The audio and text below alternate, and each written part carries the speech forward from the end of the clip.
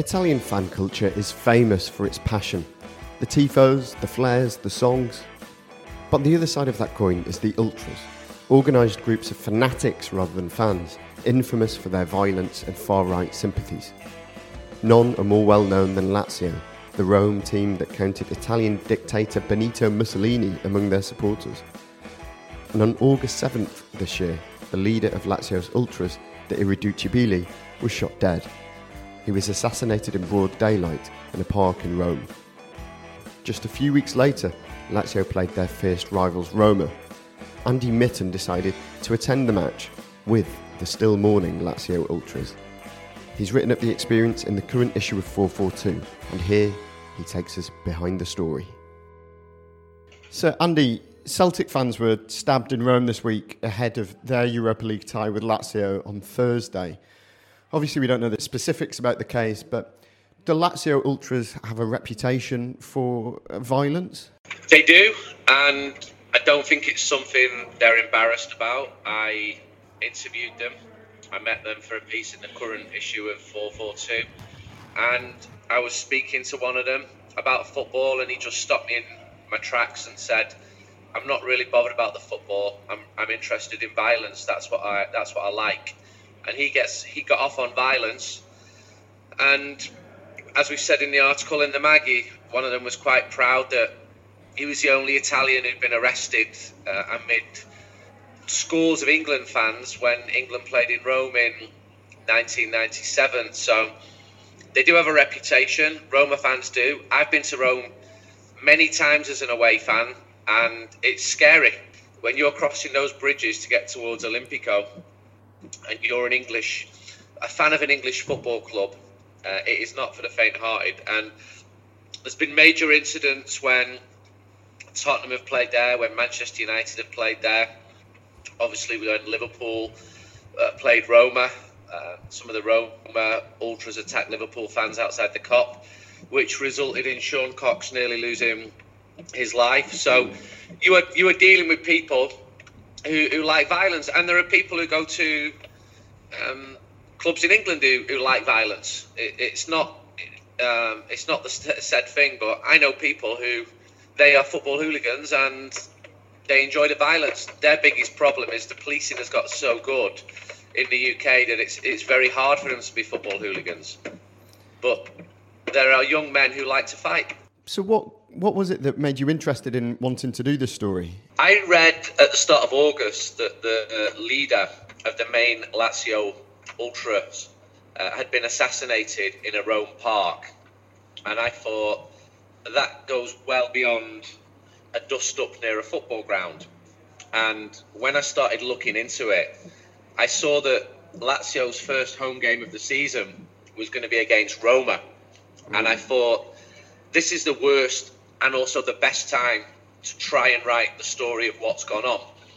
And I thought it's perfect for 442. It's the type of journalism that the magazine should be doing. And I tried to...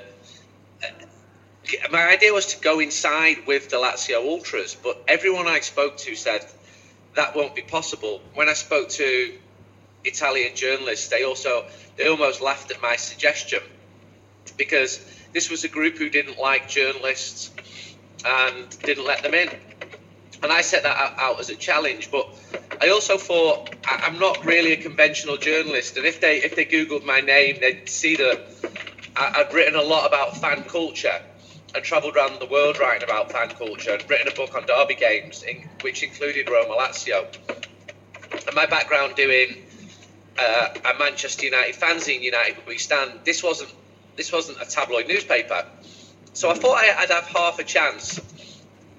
And I just kept knocking on doors, and I put a lot of time into getting it in, because if you just turn up and say, "Hello, I'm a journalist from Manchester," you're going to get nowhere. You're just going to get eaten alive.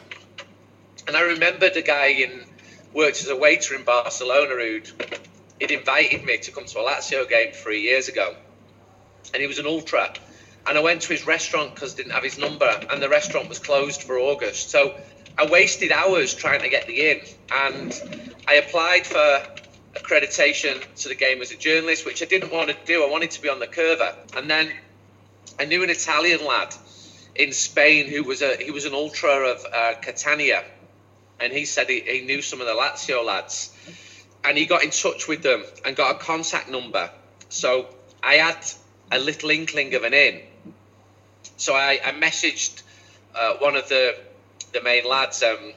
He didn't really want me there, and I tried to strike up a dialogue and to say that I would be writing about them. I didn't necessarily need to pass opinion on them, nor agree with them, nor their politics or their violence, but that shouldn't stop journalism. You shouldn't just interview people who are nice and fluffy and who you agree with. And finally, I went to Ibrox to write a piece on Rangers, and I took a photo of Legio Warsaw fans unfurling a huge flag up of Pope John Paul, and I had to look twice. Is that really just happened at Ibrox? And the Scottish journalist just said, "Aye," as in it is who you think it is. And I thought it was funny, if I'm honest, that they'd had the cheek to go to Ibrox and unfurl a flag of the former Polish goalkeeper who happened to become the Pope. And I think a lot of Rangers fans even saw some humour in that. But I tweeted that out, and it was seen by over 2 million people. And I suspect that some of the Lazio boys thought we could get a lot of coverage here. And one thing about the Ultras is, much as they don't like the media, they are showmen. The reason they have the flags and the tifo and the fireworks, and it's because they want to be seen. They're not hiding away. They want to be visible.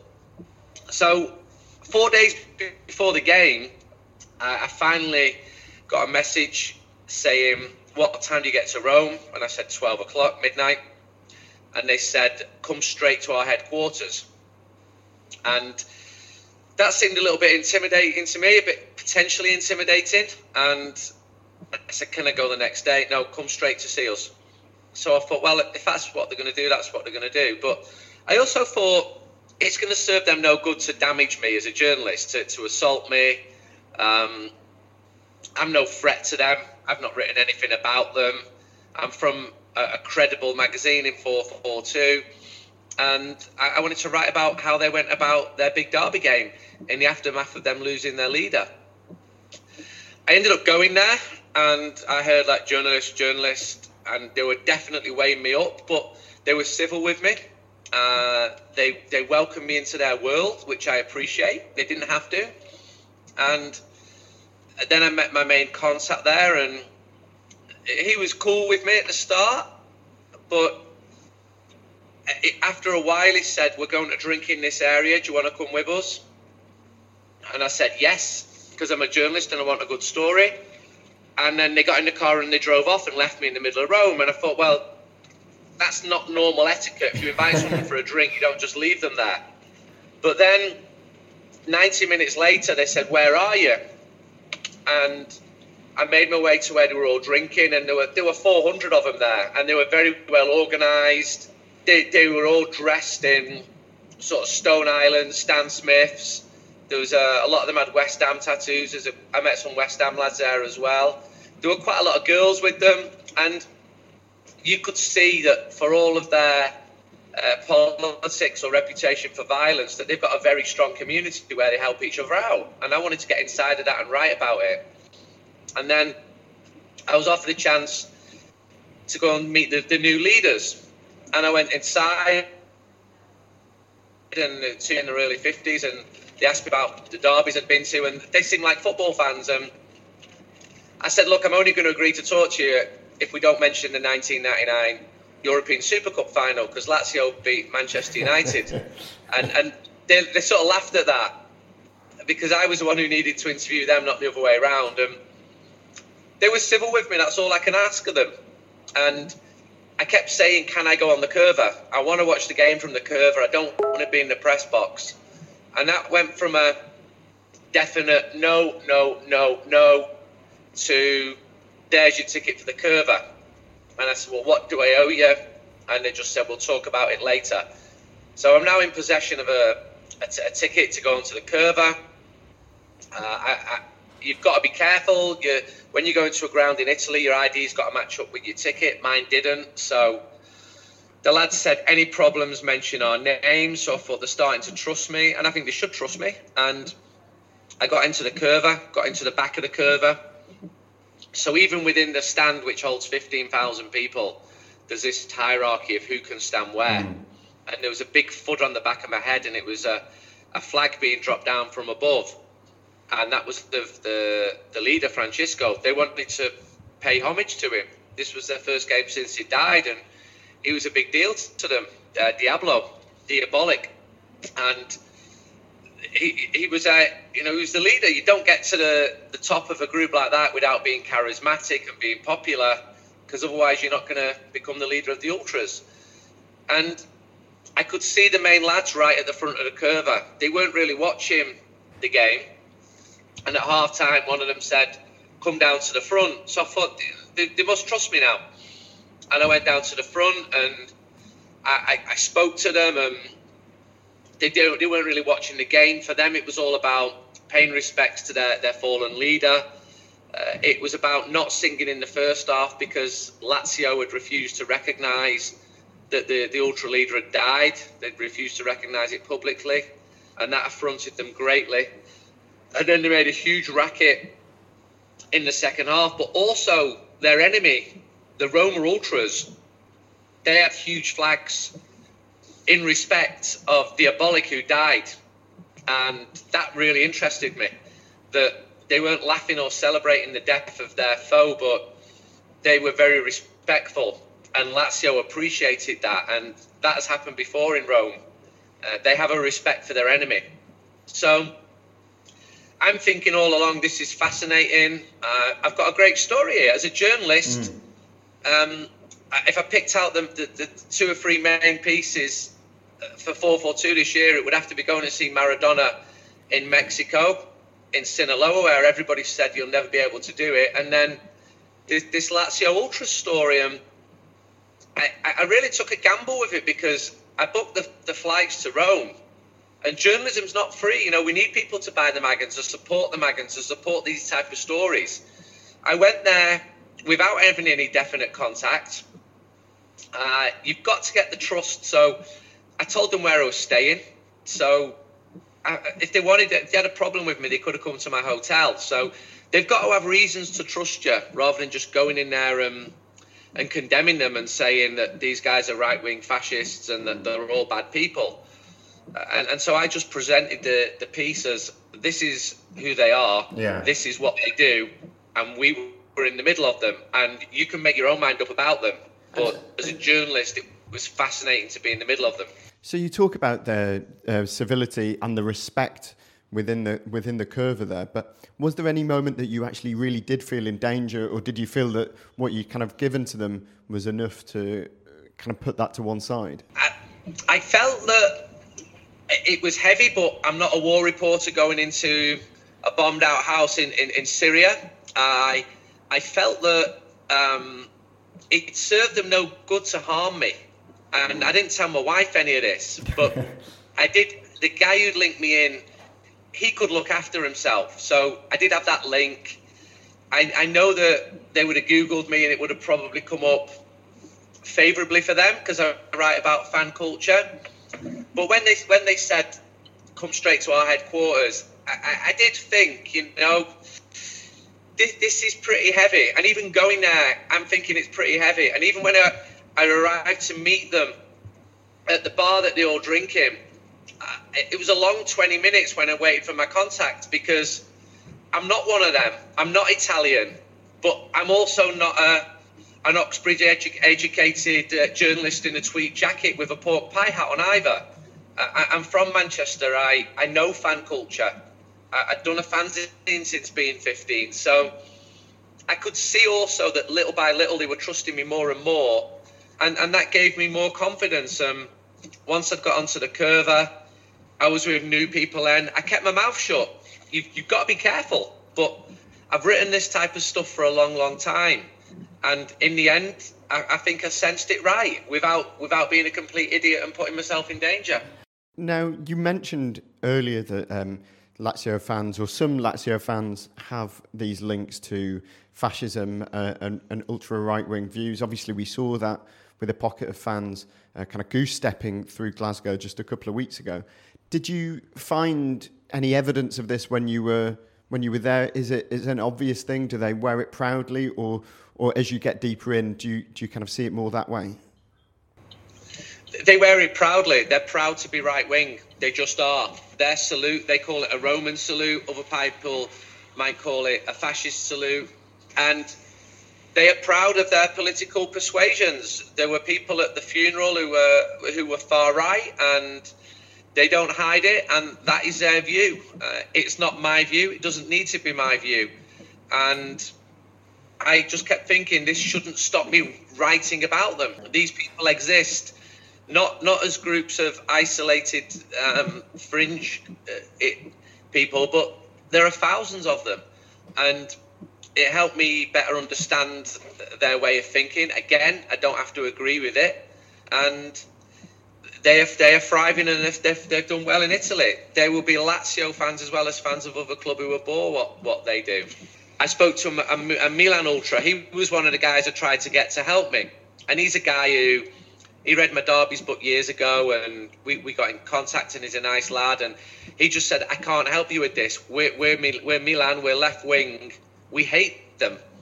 And Inter are the ones who had a relationship with Lazio, but I didn't really know anybody at Inter who can get me in.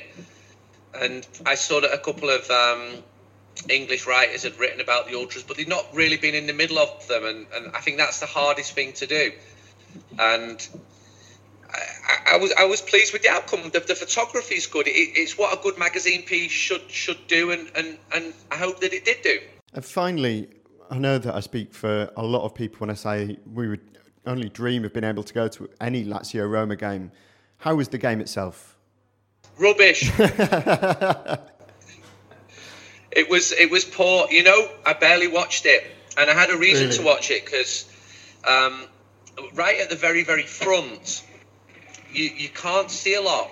Olimpico's got a running track around it. It was built for the Olympics. The view was poor. And I tried to watch it because I love football. And the first half, I watched a lot of it. It was a really good game. I think both teams hit the post a couple of times each. But the second half, I swear anybody could have been playing, and I couldn't tell you about the game because my focus was to write about the Ultras. I was never going to be writing a match report saying that X crossed the ball to Y in the 62nd minute. But the atmosphere is fantastic at those big Italian games. It's far louder than you would get at practically any Premier League game. It's just good. And I enjoy it. I like fan culture. I like the noise. It was a special occasion for them because the Ultra leader had died. But there were some lovely touches. Luis Enrique's daughter had tragically died age 9 the week before, and the Roma Ultras had a huge flag in respect of her Chania because Luis was their manager in 2013. So both sets of Ultras politically would be different, but they care for their community, and I don't think a lot of them care that much about what happens on the pitch. That is the blunt truth of it. But I watched it, and then I went back to Rome a couple of weeks later to meet Chris Smalling. We spoke far more about tactics and Italian football and virtually nothing about the Ultras. So that just shows the spread of journalism. Anyway, Andy, I can hear you arriving at Old Trafford now, but thank you very much. Thank you. And as I spoke to you, I'm coming up to Old Trafford, so that's authentic, me being a journalist. All those people flagging me in were people who've said get towards a game tonight. So I think 442, it should have people out on the road, and I'm absolutely on the road, and I'm going to look to do as many interesting pieces like that as I can in the future. Cheers. Thanks for talking to me. Have a good night, Andy. Take care, Connor. Bye-bye, mate. Thanks to Andy for coming in. You can read his incredible account of his time with the Lazio Ultras in the new issue of 442. He also travelled to the derby inside the Arctic Circle. That's also in the magazine. You can buy the mag and get a subscription using the links in the show notes below. It's just £9.50 every 3 months to get it delivered straight to your door. If you enjoyed the podcast, please do give us a 5-star review on iTunes and subscribe. The music you've heard is by Hull Griff, also available on iTunes and Spotify. Thanks for listening.